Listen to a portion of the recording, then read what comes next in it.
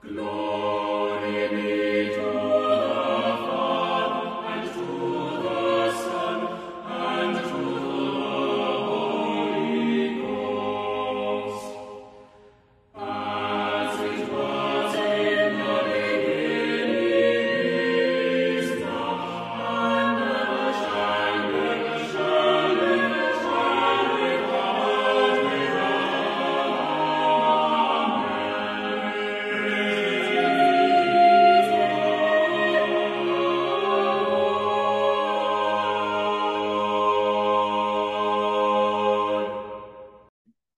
Greetings.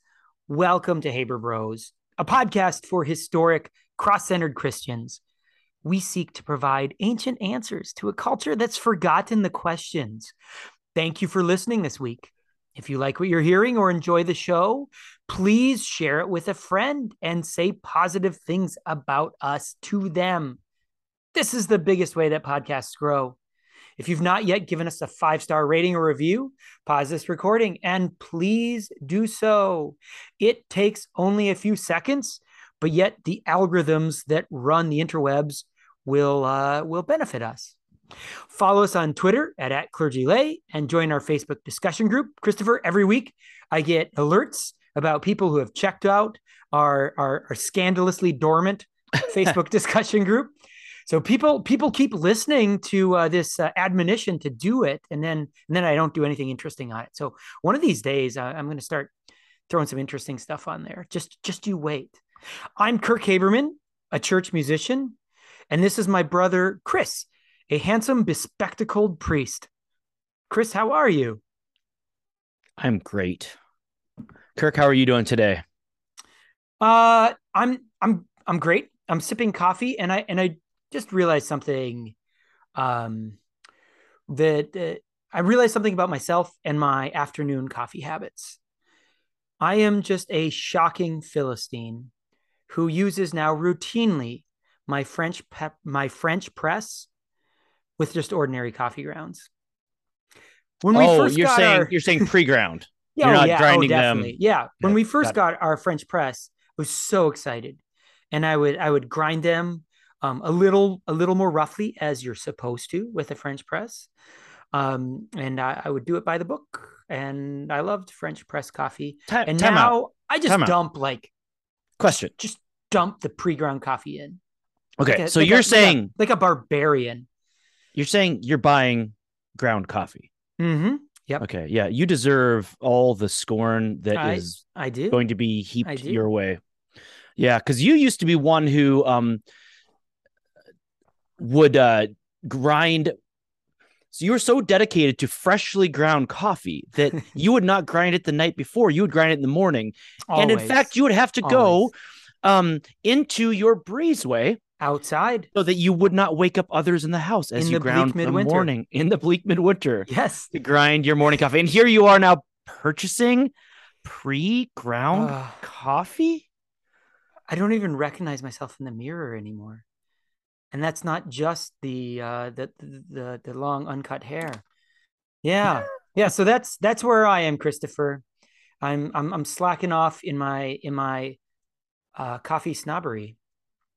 Matter matters, Kirk. We're yes, Anglicans. It does. And like, it's fine. The coffee's fine, but it's not great. And for a while, I loved that I, like, with a little bit of effort, could have a great cup of coffee in the afternoon. Indeed. Kirk, this week our listeners will know was my daughter's birthday. Yay! Last week, I shared that the girls were going away for a girls' weekend, and they had a wonderful girls' weekend. It looked unbelievable. Oh, they did like all the things. All the things. And I'm thrilled that they did that. It would have been easy to just be like, let's just stay to familiar things, to close things, and to not do all the things. It was funny. Kirk, you saw pictures of everyone being Meg, Maria, and Jordan at US Bank Stadium. And in front of US Bank Stadium, there is that Vikings strip. I don't know if it has a name. But Jordan was so excited about US Bank Stadium. She's just like, we have to come back and go to a game. I've never been to a game at US Bank Stadium. Yeah. And she's just like, Daddy has to come with me to a game. We have to do this. Of course, it's a difficult, I get, about 4 Sundays off a year, and usually they're spent, seeing family, going to weddings, things like that, not to travel to a Vikings game. But also Vikings games are very expensive. Yeah. Hello, Parrish. I'm not going to be here this important Sunday in November because I'm going to a Vikings game. Yeah. Actually, that might be the one thing that would garner sympathy from your congregation. But Kirk, this is a bit of a side note. Last night was opening night for the Minnesota Timberwolves. Oh, yeah, huge acquisition over the offseason. And just expectations are the very tall Frenchman, Rudy Gobert. Yes. Who gives very French sounding interviews. They're amazing. They're amazing. I mean, he's got a great nickname. He's called the Stifle Tower because he's an excellent defender. And so he, along with Karl Anthony Towns, have been dubbed the Northern Heights. All kinds of fun stuff there. But I was like, I'm very excited about the season, Kirk. Like, just the talent on the team is unbelievable. They had to give up a lot to acquire him. But I was just looking up Timberwolves tickets, and I was just very, very depressed as I was doing so. Oh. They're more expensive than Vikings tickets. Really? Yeah. Vikings play 8 home games a year. Timberwolves play 41. Yeah. Interesting. So here's the thing that I don't understand about the NFL, right? Tickets you have to sell in Oregon to get a ticket. They're shockingly expensive. No one can get tickets. And yet they never sell out. And you always see opposing team colors in the stadium, right? Like, how can this be true? Okay, well, how can both these things be true? Well, Kirk, I mean, a sellout. I know how they can. Yeah, go ahead. Well, the way that tickets can become affordable for season ticket holders is you sell a certain number of tickets each season, and it's most profitable sells them to the fans of the other teams. That's right. And that's how you end up with opposing colors in the stands. It's because like not cheap fans, but fans who just like, want some cost relief for their season tickets. I really bitterly complained about the number of Packers fans on Facebook last year after the Packers just really, really dispatched with ease the Vikings in US Bank Stadium at home in Minneapolis. And there's way too much green in there. And I'm like, Vikings fans, you create this myth that you are this noble, faithful, beleaguered fan base. And that's all baloney because I just see a sea of green. And I said, Viking season ticket holders, like, what the heck, man? And a high school, actually a friend from Verndale, Christopher, a elementary school friend, texted back and said, like, I'm sorry, but we can't go to every game, and like they're really expensive, and my daughter was sick, and forgive me, but I wanted to get a little bit of money back, so sorry. I'll tell you what, a Packers fan will pay a lot of money for 2 good tickets. Yeah. And for some people, like, if you sell tickets for like 3 games down a little bit, that pays for your entire season tickets. Right. And you can make it work. So had a great birthday on Tuesday. You saw the pictures of us at the Hibachi restaurant, which has become kind of a family favorite, to get some entertainment along with food. Isaac loves the knives and the fire. Loves it. Right? When they first come out, they'll put a little oil and light it on fire and just get it like flames up the to onion volcano. The hood. Did they do that? And Isaac, is assuring Murray, he's like, this is the only scary part. Which one? Like the flames pillar up to of fire? The pillar of fire. He's like, this is the only scary part. Don't worry. Like the Israelites in the desert, that there's a good meat coming after the pillar of fire. Indeed. Or something like that. Yeah. Yeah. Well, happy birthday to your daughter. She is growing up way too fast. Yeah. So did you feel that as well? Like, it's kind of, it's, I mean, 2 separate nights this week, we spent at least an hour, screen sharing from phone to television, watching videos of her when she was 3, 4, 5, 6, 7. And just kind of where have the years gone? It's beautiful. And of course you had it was Simon's birthday before Jordan's, Mhm. and next month, of course, you have Bryden's to kind of have this, your own realizations of wow, like time flies. Right. Yeah. Yeah. I mean, time does fly, and I mean, you have to take good care to mark the time and appreciate the time you have. And so that's all good. Because otherwise, if you don't mark the time properly, you may end up with the years having slipped through your fingers, beating your breast and saying, "God, be merciful to me."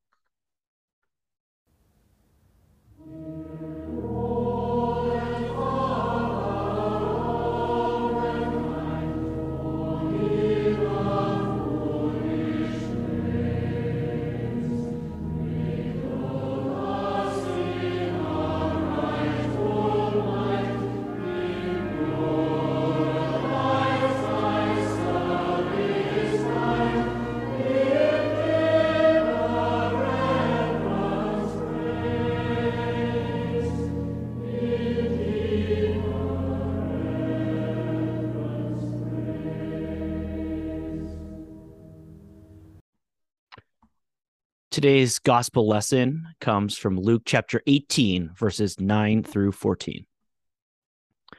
He also told this parable to some who trusted in themselves that they were righteous and treated others with contempt. 2 men went up into the temple to pray, one a Pharisee and the other a tax collector. The Pharisee, standing by himself, prayed thus: God, I thank you that I am not like other men, extortioners, unjust, adulterers, or even like this tax collector. I fast twice a week. I give tithes of all that I get. But the tax collector, standing far off, would not even lift up his eyes to heaven, but beat his breast, saying, God, be merciful to me, a sinner. I tell you, this man went down to his house justified rather than the other. For everyone who exalts himself will be humbled, but the one who humbles himself will be exalted. The word of the Lord. Thanks be to God. So this parable comes immediately after last week's, and much like last week's parable, we get an explanation at the beginning of this one. Last week told us exactly what to expect about how we should pray and not give up, something to that effect. And here, this parable, there's no mystery about what it's about. Some who trusted in themselves that they were righteous and treated others with contempt. And of course, coming off the heels of last week, you may remember that verse 8 of this chapter ended with Jesus asking that when he returns, will he find faith on earth? And then he shows, like, what does this faith look like? And we see one proud man, and we see one person who recognizes his own sin. And this short passage, 5 verses, ends with this saying that we've seen before: for everyone who exalts himself will be humbled. The one who humbles himself will be exalted. Kirk, it's almost like there's this coherent thing that Jesus is doing in his teaching that Luke is picking up on. Interesting theory that we continue to kind of come back to, of this kind of flipping of things. And we see kind of a picture of what faith and discipleship looks like. What does it mean to follow Jesus? Well, first you must deny yourself and take up your cross daily, right? It's almost like these things work together. That faith looks like a person. And again, these are not subtle distinctions here between these people. It's not like, no, these people kind of look similar. No, like one is a Pharisee, which, let's take our modern conception of the Pharisee out of it. Like if I were to say someone's being Pharisaical, what does that word mean, Kirk? We usually mean it to be overly moralistic. I think sometimes people mean hypocritical, right? Like they are judgy and scolding about other sins. I think it can mean both those things. You're nodding, so Sure. is that largely what you're thinking of? Yeah, absolutely, yeah. And the hypocrisy. So yes, moralism, but also hypocrisy. And do you remember the woes? And is it Matthew 23? Woe to you, hypocrites, whitewashed tombs. Yeah, I think people often think of, as Jesus puts it sometimes, pointing out the speck in others' eyes when they have a Yeah. log in their own, right? And so So, that's our conception of what a Pharisee is, kind of putting together all these parts of scripture where we see sometimes shocking examples of those who should be holy being hypocrites. But that's not the big picture of what a Pharisee means in this context, right? Like this Pharisee happens to be a hypocrite, but when Jesus refers to Pharisees, most people around there would have assumed these are holy men, like dedicated to the law. Of course, Jesus says, unless your righteousness exceeds that of the scribes and Pharisees, he's referring to them as righteous. That our righteousness needs to even exceed theirs, which is like, well, that's impossible because they're super holy. And so like these are meant to be evocative, these images of a Pharisee being proud. And I think the hearer there would recognize the self-righteousness of, it's a Pharisee, but also like they would see this prayer as self-righteous. They wouldn't say, oh, that's a typical Pharisee prayer. You know what I mean? Right. Yeah. Also, likewise, the tax collector would have been, like a Samaritan, or like a tax collector was a collaborator with Rome. That of course Rome was resented, as this imperial force that took over, and like the Jews just wanted them to go away. Like they had done terrible things in the past. Now the Jews had caused enough of a ruckus where they received pretty special privileges from the Roman Empire. Like they were a bit troublesome. Kind of hard to beat down. And yet they weren't like, oh, we're so glad that Rome's nice to us. They're like, no, we want Rome to get out of here. Like, we don't want these imperial oppressors here, and we don't want to give Caesar our money, which is why they try to trap Jesus by saying, should we pay our taxes to Caesar? Because they were hoping he'd be like, nah, Caesar's horrible. That would be a common assumption, is that Caesar is terrible. So the tax collector would have been immediately, before we even hear anything about him, just simply naming a tax collector, it would be assumed not only is he an imperial collaborator, but also he would have made his living probably by overcharging. Whether it was codified or not, that if Rome gets so much, in order for him to actually put food on the table, he would have to overcharge. And so that was especially resented. And so before we even get to the content of their prayers, people in the crowd would have had a good sense of like who these people are. But then we have the Pharisee praying this incredibly self-righteous prayer. Kirk, go ahead and say, you look like you were going to say something. Well, I think probably the modern analog is a salesman. When you go to buy a car or something, and you know that they have, like, the dealer has the amount of money they need to make, right? Their profit margin. And the salesman gets anything else over and above that, right? So it's always a frustrating process, because whatever price you pay, you don't know what the actual price is. Sure. Like, the salesman still has to make his money, but you never have any idea whether you got had or not, because you paid something more than you had to. You just never know how much more. That's what taxes were like in the Roman Empire. Sure. But a lot worse. Like, at least you get a car out of buying a car. With the taxes in the Roman Empire, Rome required building Caesar's palace, X dollars per capita, X denarii per capita. You didn't know how many. And the tax collector who got the commission for that was just lining his pockets with whatever else. So it was infuriating to watch, because of course he lived lavishly, and it was off of you, right? His fellow lived lavishly and sinfully. Yep. Like, why are we subsidizing his bacchanals, right? So great vocabulary choice. Oh, thank you. I always hate looking at other people's bacchanals. That really upsets me. All right, go ahead. The canals in back of their house. Okay. Sorry. So the content of the Pharisees' prayer isn't, Kirk, this isn't a prayer. Right.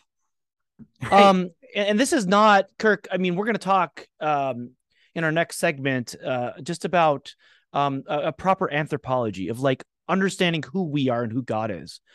And a big part of our liturgy as Anglicans is is understanding that Christians aren't these people who are not like other men, who are terrible, like unjust, adulterers, tax collectors, extortioners. But we are sinners. And when we do our Kirk, I love the words of morning and evening prayer, the words that precede the confession. They're just like amazing theology. I'm going to read them. The scripture moveth us in sundry places to acknowledge.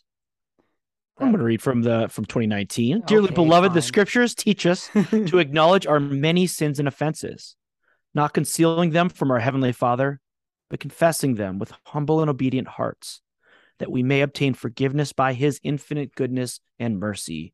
We ought at all times humbly to acknowledge our sins before Almighty God, but especially when we come together in his presence to give thanks for the great benefits we have received at his hands, to declare his most worthy praise, to hear his holy word, and to ask for ourselves and on behalf of others those things which are necessary for our life and for our salvation. Therefore, draw near with me to the throne of heavenly grace.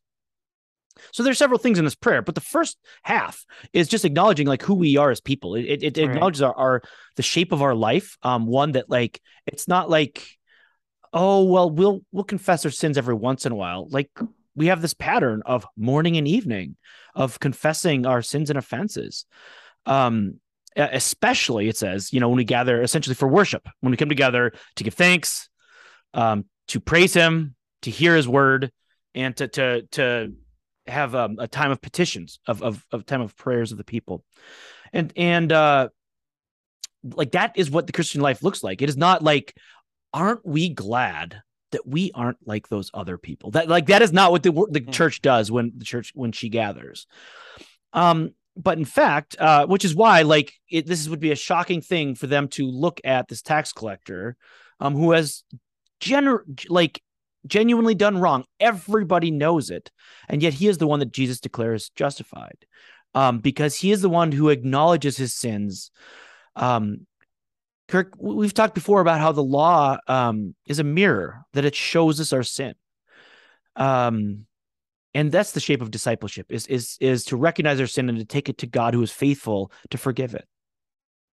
And so this is a really crucial teaching for Jesus, and is really integral into understanding who we are, who God is, what he has done for us. Absolutely. Yeah. If I were to kind of put into contemporary words the Pharisees' prayer, I would say something like this. I do no harm. I do the things through the law of Moses that count me righteous in the sight of God, and I do all the good that I can. And I think, and we'll talk more about this later on too, I think the Pharisee walks away assuming that puts him in right standing with God, right? Yeah. Being mistaken in what fundamentally puts us in right standing with God, right? Which is? Well, contrast that, right, with the publican, who's a worse sinner, right, in kind of a standard reckoning, right? He fleeces his own people. He doesn't tithe. He doesn't abide by the law of Moses, which we know in other contexts that Jesus takes quite seriously, right? He says, I come not to overthrow the law, but to fulfill it. I know I'm paraphrasing, right? But Jesus, with very few notable examples, is pretty keen on keeping the law. So he's not that's not what Jesus is doing. Like, look at that moron keeping the law. What an idiot. That's not what's happening, right? So you have this tax collector who is not keeping the law. But why is he upheld, right? It has to do with his prayer, right? Standing afar off, right? So not understanding he's not to approach the Holy of Holies. So think of the architecture of the temple, right?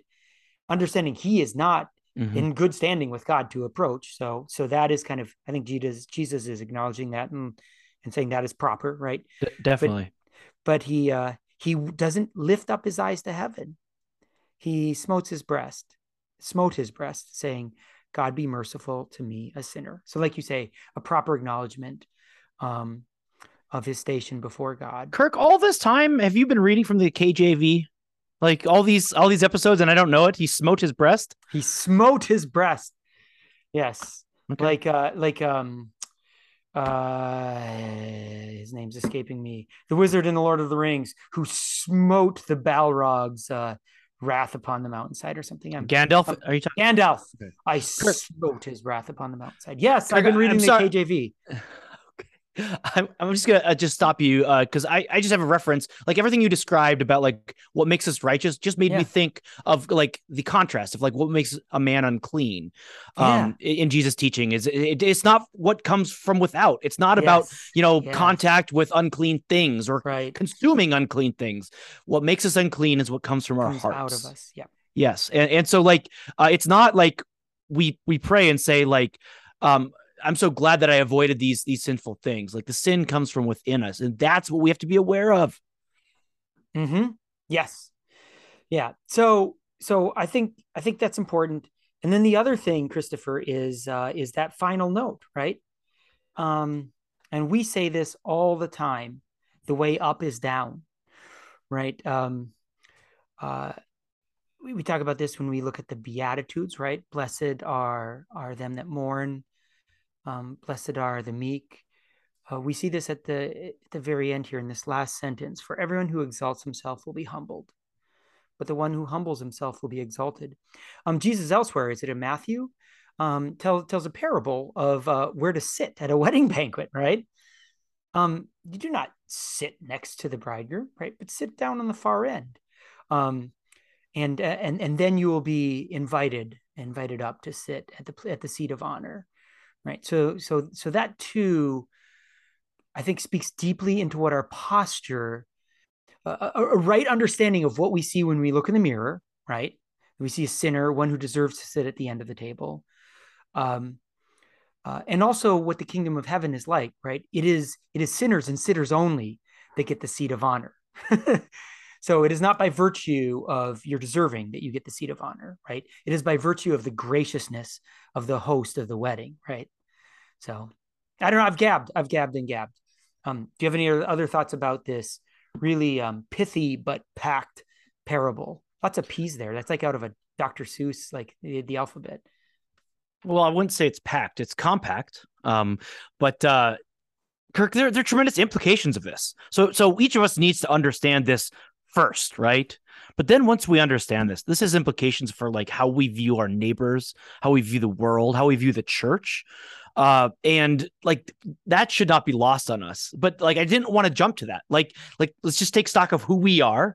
But like once we get a sense of who we are, like hopefully this spurs you to mission. That of course, as we see, the harvest is great, but the workers are few. Therefore, pray earnestly to the Lord of the harvest to send out laborers into his harvest.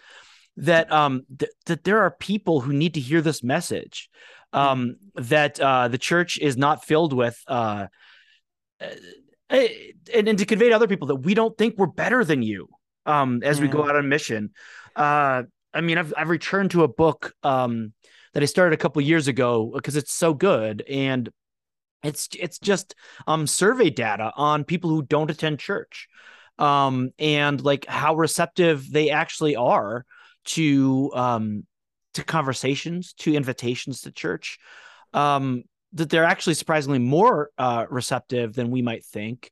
But there are some very clear turnoffs, and that is they don't want to talk to somebody who thinks they know everything, and that the person who God has already started a conversation with, that they know nothing. But to love them, to find common ground, and like you don't have to affirm like all the kind of like wild things they might believe about God as they talk about how they pray to Jesus, but also Buddha and this and that. But to acknowledge like the things and to not just act like a self-righteous Pharisee, which is often how people see religious people. So like there are implications for this. Yeah. And I have another observation along this vein. I feel like this is related to what you've just observed. I have a couple of Christians, very observant Christians who are quite anxious, as am I. Like I'm not saying I don't share this anxiety. Quite anxious about which way the tide is going in terms of cultural antipathy towards Christians, cultural pressures, HR pressures to get Christians to say things that aren't true, about our identity, about our createdness, male and female, and this is actually creating kind of, I think, unintentionally, a Pharisaism. So I've a couple of colleagues in particular who will really kind of in really Levitical, Mosaical terms rant thunderously about others. And this is kind of the only mode that these friends of mine have. And they've sort of, it's not that anything that they're saying isn't true, right? Like, we know what God thinks about certain the expressions of human desire, right? We see cities destroyed, right? So however, it's the calibration, right? And that's part of, I think, what's happening in this passage is there's a proper calibration. Like, my sin is first and foremost what is creating disharmony between me and the maker of all things, not all the sin out there, right? And all that sin out there is really real, and it may have a material effect on me. But you know what will have the largest material effect on me? My right standing before God. And so everything else can only get better once we properly beat our breast every day and say, Lord, have mercy upon me, a sinner. And our face can only gently be lifted up, I think, to gaze upon his golden eyes of mercy once we're in that posture, right? If we're in a kind of a thundering Jeremiah posture constantly, we're going to begin to kind of accidentally assume that, like, Lord, I thank you that I am not like those people. Right. And that's kind of where those are totally related. What you just said is related to what I said about the implications of it. Like, but because it's built on a certain foundation. And so, like, if you build on the foundation of understanding, like, who we are and like where our righteousness comes from, like, there is no, like, looking out in just like despair at just like this horrible world out there. It's bad out there, but guess what's worse? Look in your own heart, right? I think maybe that would kind of be what my prayer for some of us who are in that space. Any other thoughts along this vein, Christopher? No, let's move on to our theology segment.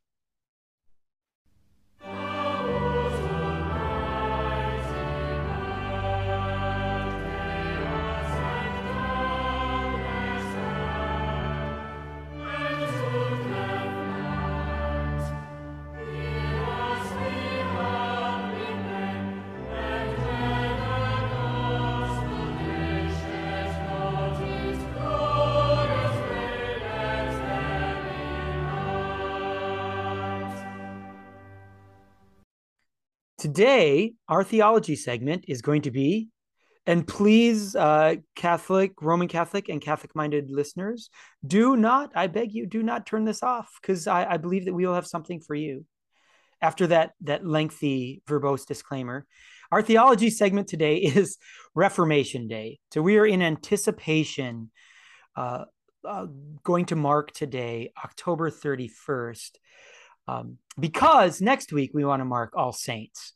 And I think that that's kind of neat, right? We're going to mark today a very reform-minded part of the church, and next week will be a very kind of Catholic-minded discussion. Reformation Day is a Protestant Christian holiday celebrated on October 31st. And it's not actually in any Anglican prayer book, which we can talk about that if you want to. But you know, we're Protestant adjacent, if not like outright Protestant. So, by the way, I hate that word adjacent, the way it's used now. But I've obviously I've become part of the blob that uses it that way. So it pertains to us, right? We are a Reformed Catholic body. And so a lot of the doctrines and practices that were introduced in the Reformation have become kind of a part of what we do. So why October 31st, you might ask, dear listener? Because Martin Luther went trick-or-treating, and while doing so, he burned some witches. I'm joking. I'm sorry. On October 31st, so the story goes, a young Augustinian monk by the name of Martin Luther nailed 95 points of argument, called 95 Theses, on the All Saints church door in Wittenberg in Germany. This was a common way of provoking discussion in the 16th century. It was common academic practice.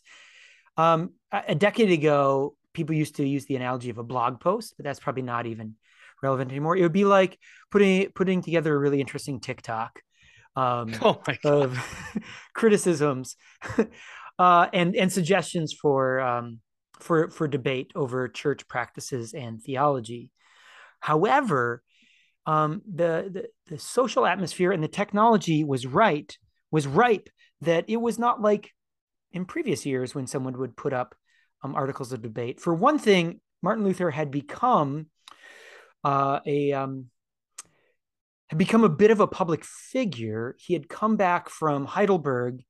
I mean, we've talked a long time ago, Christopher, about the Heidelberg Theses that had made him a bit of a theological figure in Germany, in which he kind of introduced a kind of a low, an Augustinian anthropology, an understanding of our posture before God, which we were just talking about, right?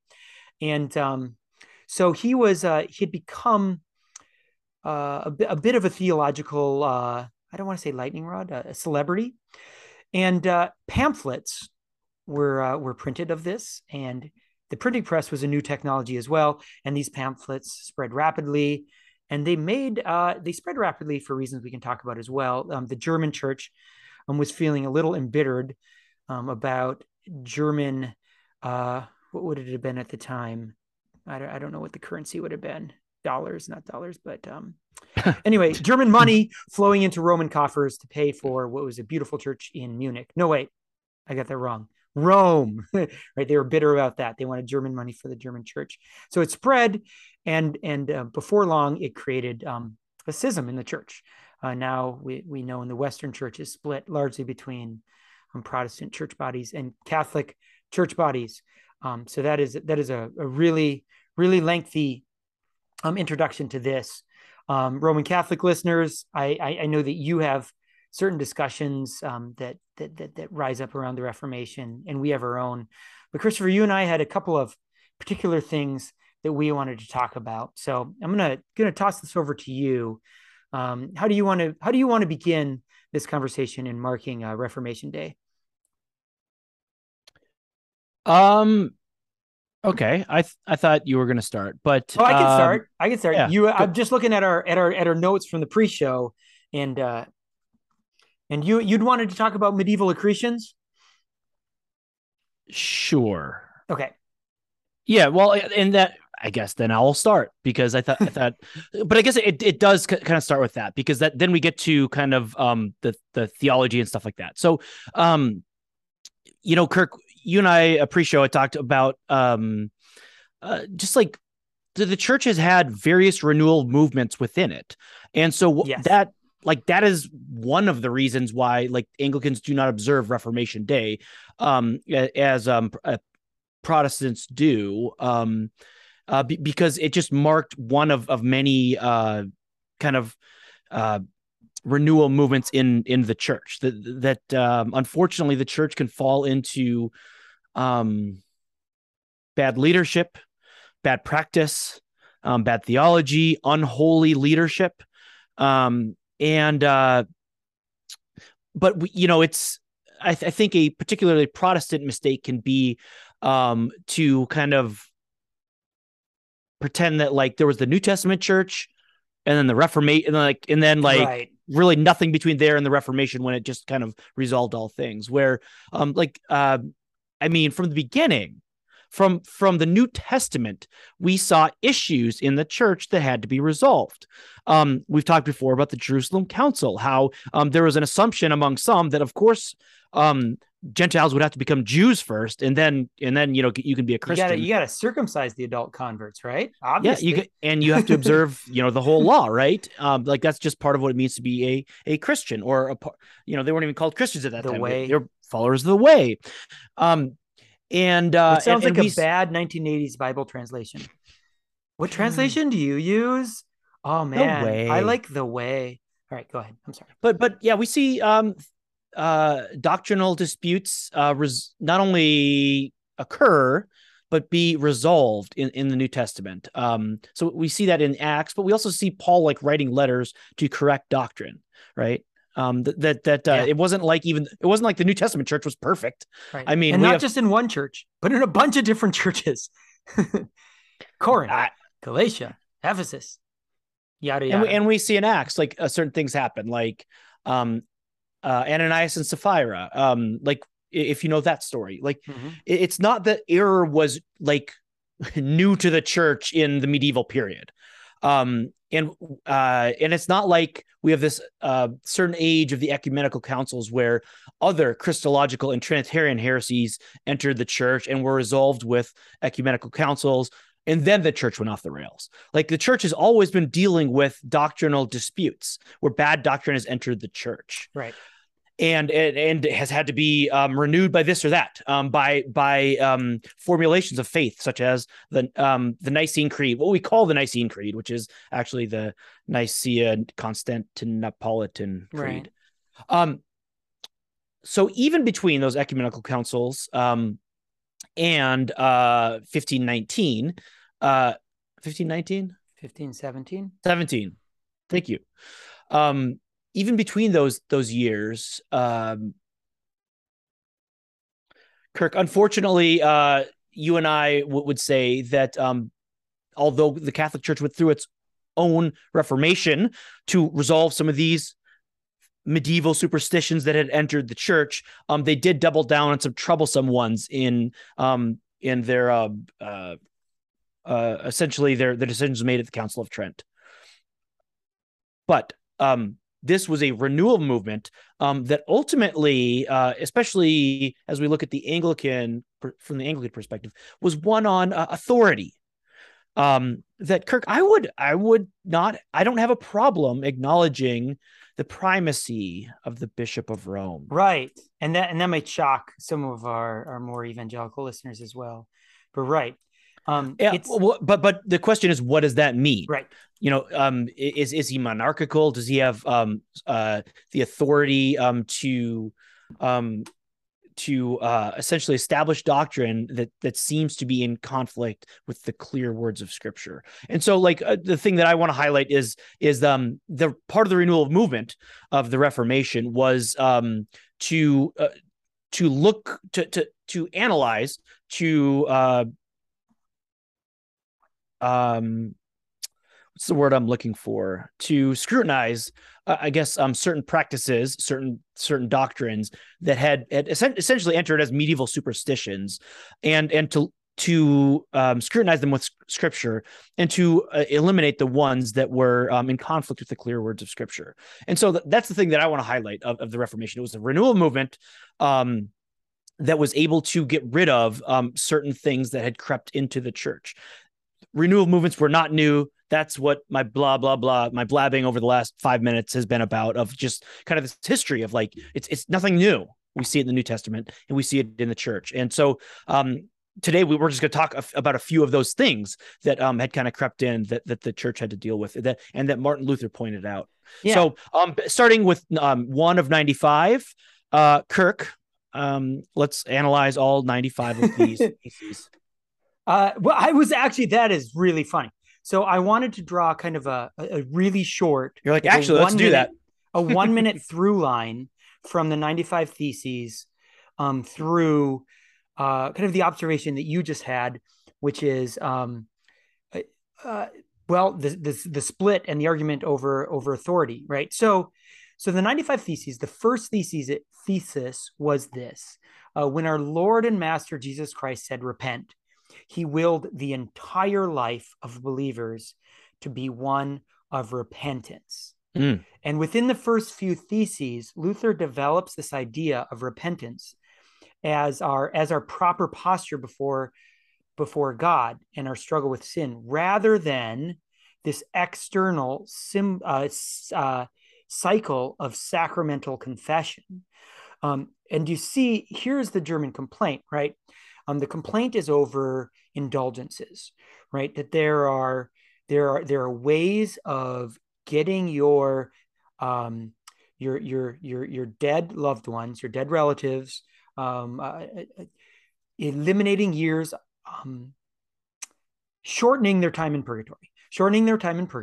So the crude nursery rhyme was when silver in the coffer clings, a soul from purgatory springs, right? Johann Tetzel was this kind of infamous fundraiser of indulgences. Kirk, I'm assuming that rhymes in German. Yes, it's like auf den Neuen. No, I'm sorry. So, because it rhymes in English. Like, have you ever wondered that? Like, yeah, I've wondered that all the time. I've just not like taken the 47 seconds to Google it. So ultimately, Luther has this legitimate criticism. Like, all this German money is going to this to fund new St. Peter's Basilica, which is lovely, by the way. I won't hate it when I finally see it in Rome. Okay, like, it's beautiful when you finally see it in heaven. And because that's what heaven is, right? I'm kidding. And there's this bitterness over it, but then there's this theological critique, which is like, wait a moment, what sets us right with God isn't going through this external sacramental cycle, but a posture of repentance.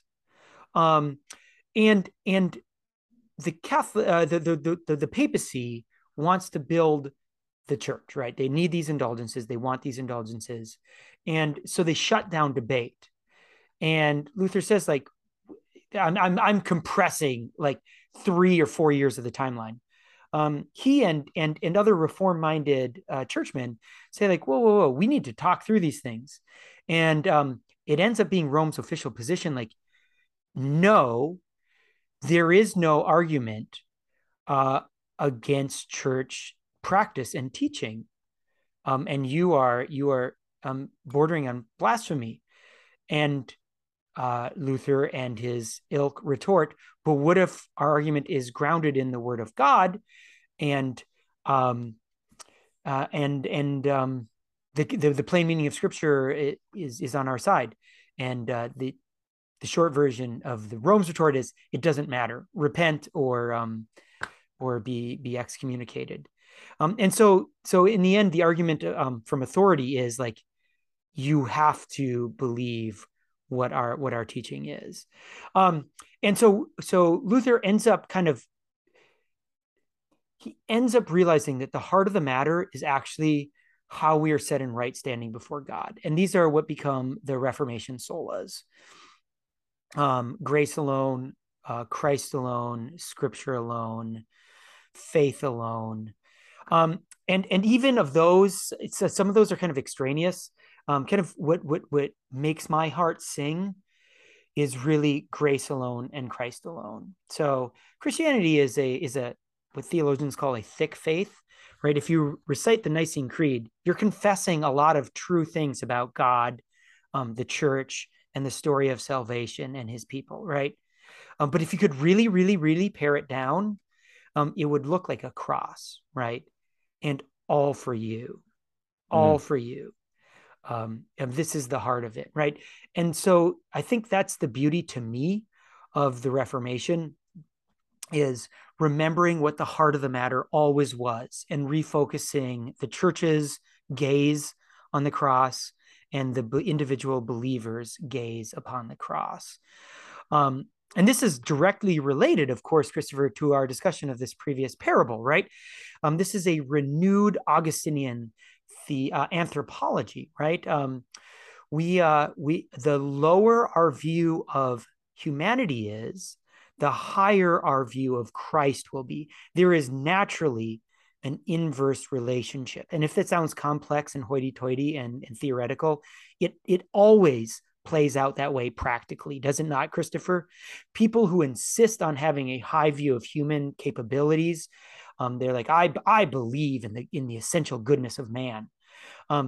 Really, there's not a whole lot of space for Christ other than like as moral guide or as like brother or something, right?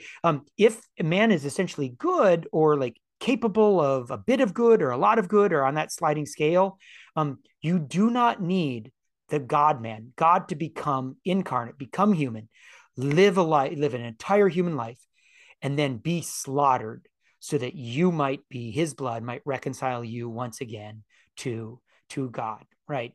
God does not need to die if man is essentially good, right? To put it really crudely, right?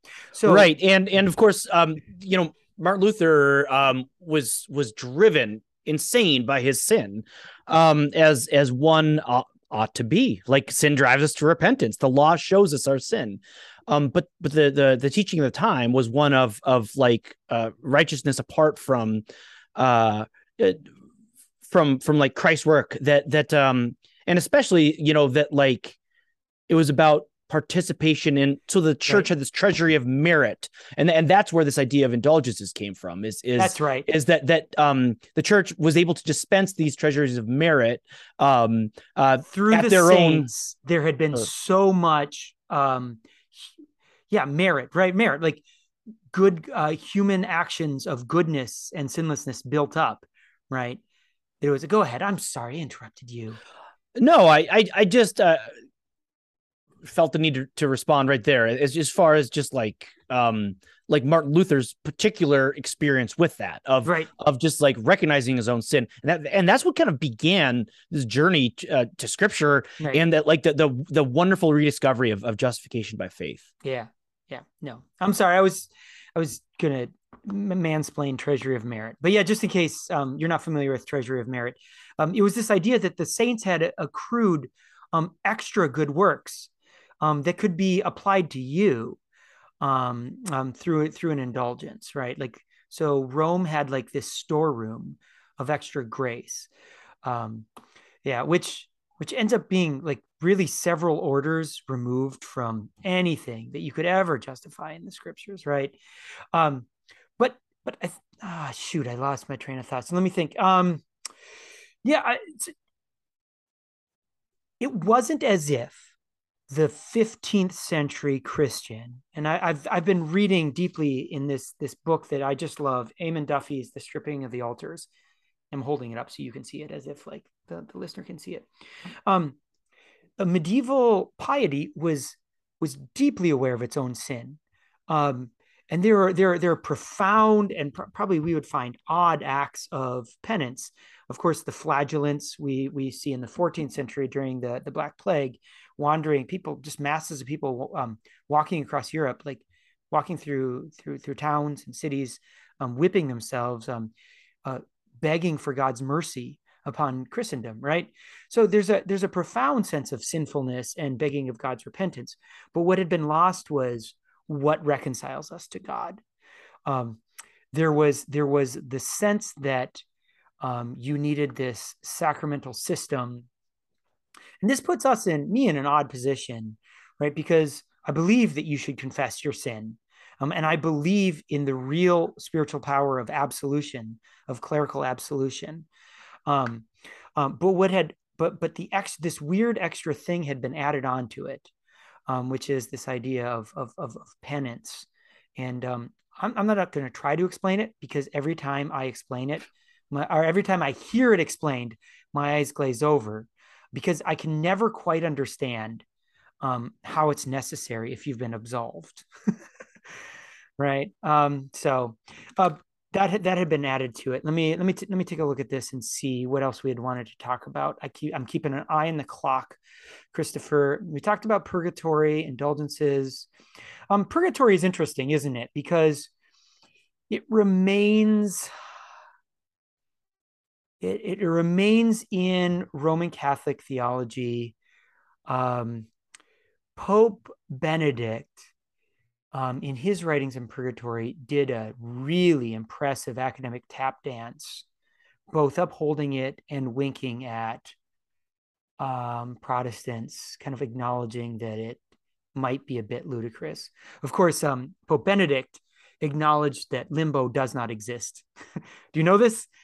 Pope Benedict, I think, is probably every thoughtful Protestant's favorite pope, because if you're listening to the right channel, you know that he kind of admitted that probably he agrees with 3/4 of the Reformation. It's funny. Yeah. So limbo was this place where unbaptized children went, according to medieval Catholic theology, because the medieval mind wasn't quite sure what to do with unbaptized children. We talked about medieval superstitions, indulgences. We talked about that. Can we talk about bad Reformation scholarship? Maybe throwing the baby out with the bathwater? I think a lot of this stuff is held against us today, Christopher, by thoughtful Roman Catholics. So the 16th century Protestant divines, and I'm more familiar with the English ones, the English theologians than the German theologians, really thought they had the church fathers on their side. And certainly in terms of discussions of sin and grace and the cross and how we're reconciled to God, I think that is very clear. There is no intense 14th century sacramental cycle in the early fathers. However, on the sacraments, there's been probably about 3 centuries of backpedaling, I know, in Anglicanism. And what we would call, Christopher, memorialist theology, that is that Holy Communion is a remembrance of Christ's work on Good Friday. All of the subsequent scholarships now shows that the early church understood itself to be at Holy Communion partaking of Christ's body and blood for the forgiveness of sins, not only in memory of him. And so there's been some backpedaling, which has caused a split in Protestantism, right? Because our Baptist-minded friends are kind of committed to that first generation understanding in the Reformation that at the Mass, this is my blood, as Ulrich Zwingli said, when Jesus said, "This is my body," he meant, "This is like my body," which is really weird for a Protestant to say when Protestants, we theoretically believe in the plain meaning of Scripture, right? So if we believe in the plain meaning of Scripture, when Jesus said, "This is my body," the plain meaning of that would be, this here thing that I am holding is my body, right? So also in baptism, this has been a huge crack up in Protestantism. Again, my Baptist friends, I'm very sorry. But there is subsequent scholarship in the years after the Reformation. Nobody in the early church waited until adulthood, until you were a believer, to baptize. That was a very new idea. And so there's some aspects of the Reformation that reformers just got wrong. And I think kind of mostly it's on the sacraments. And that's, I think, what a lot of Catholics have beat us over the head about as well. And you're probably right about that, my fellow Catholic friends. You're making thoughtful faces.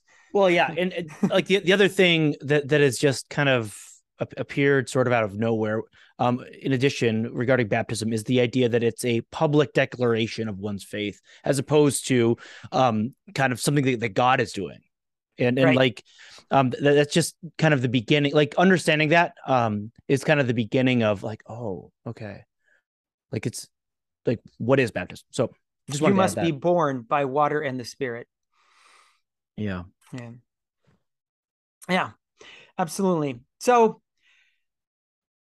to summarize, I would say Reformation Day is worth marking, and it's worth giving thanks to God for the renewed emphasis on the cross, on Christ alone and his saving work and his grace alone, that makes us right before God, that allows us to be adopted as sons and daughters of the one true King. And do you know his last words? I love this. I love his last words. He died of, all the symptoms, it looks like congestive heart failure. So that's a tremendously painful way to die. But he was agitated. He went to bed, and he asked for a sheet of paper, and he wrote down, "We are beggars all." Interestingly, a mix of German and Latin, which was common for educated people because you grew up learning Latin, and so we are beggars all. So there's really a theme to this podcast, huh? We are beggars all. Thanks be to God who giveth us the victory through our Lord Jesus Christ. Any final thoughts, or shall we end in prayer? Let's end in prayer. The Lord be with you. And with your spirit. Let us pray. Almighty and everlasting God, you govern all things both in heaven and on earth. Mercifully hear the supplications of your people, and in our time, grant us your peace. Through Jesus Christ our Lord, who lives and reigns with you in the Holy Spirit, one God forever and ever. Amen. Amen. The grace of our Lord Jesus Christ, and the love of God, and the fellowship of the Holy Spirit be with us all evermore. Amen. Amen. Next week, Kirk. Next week.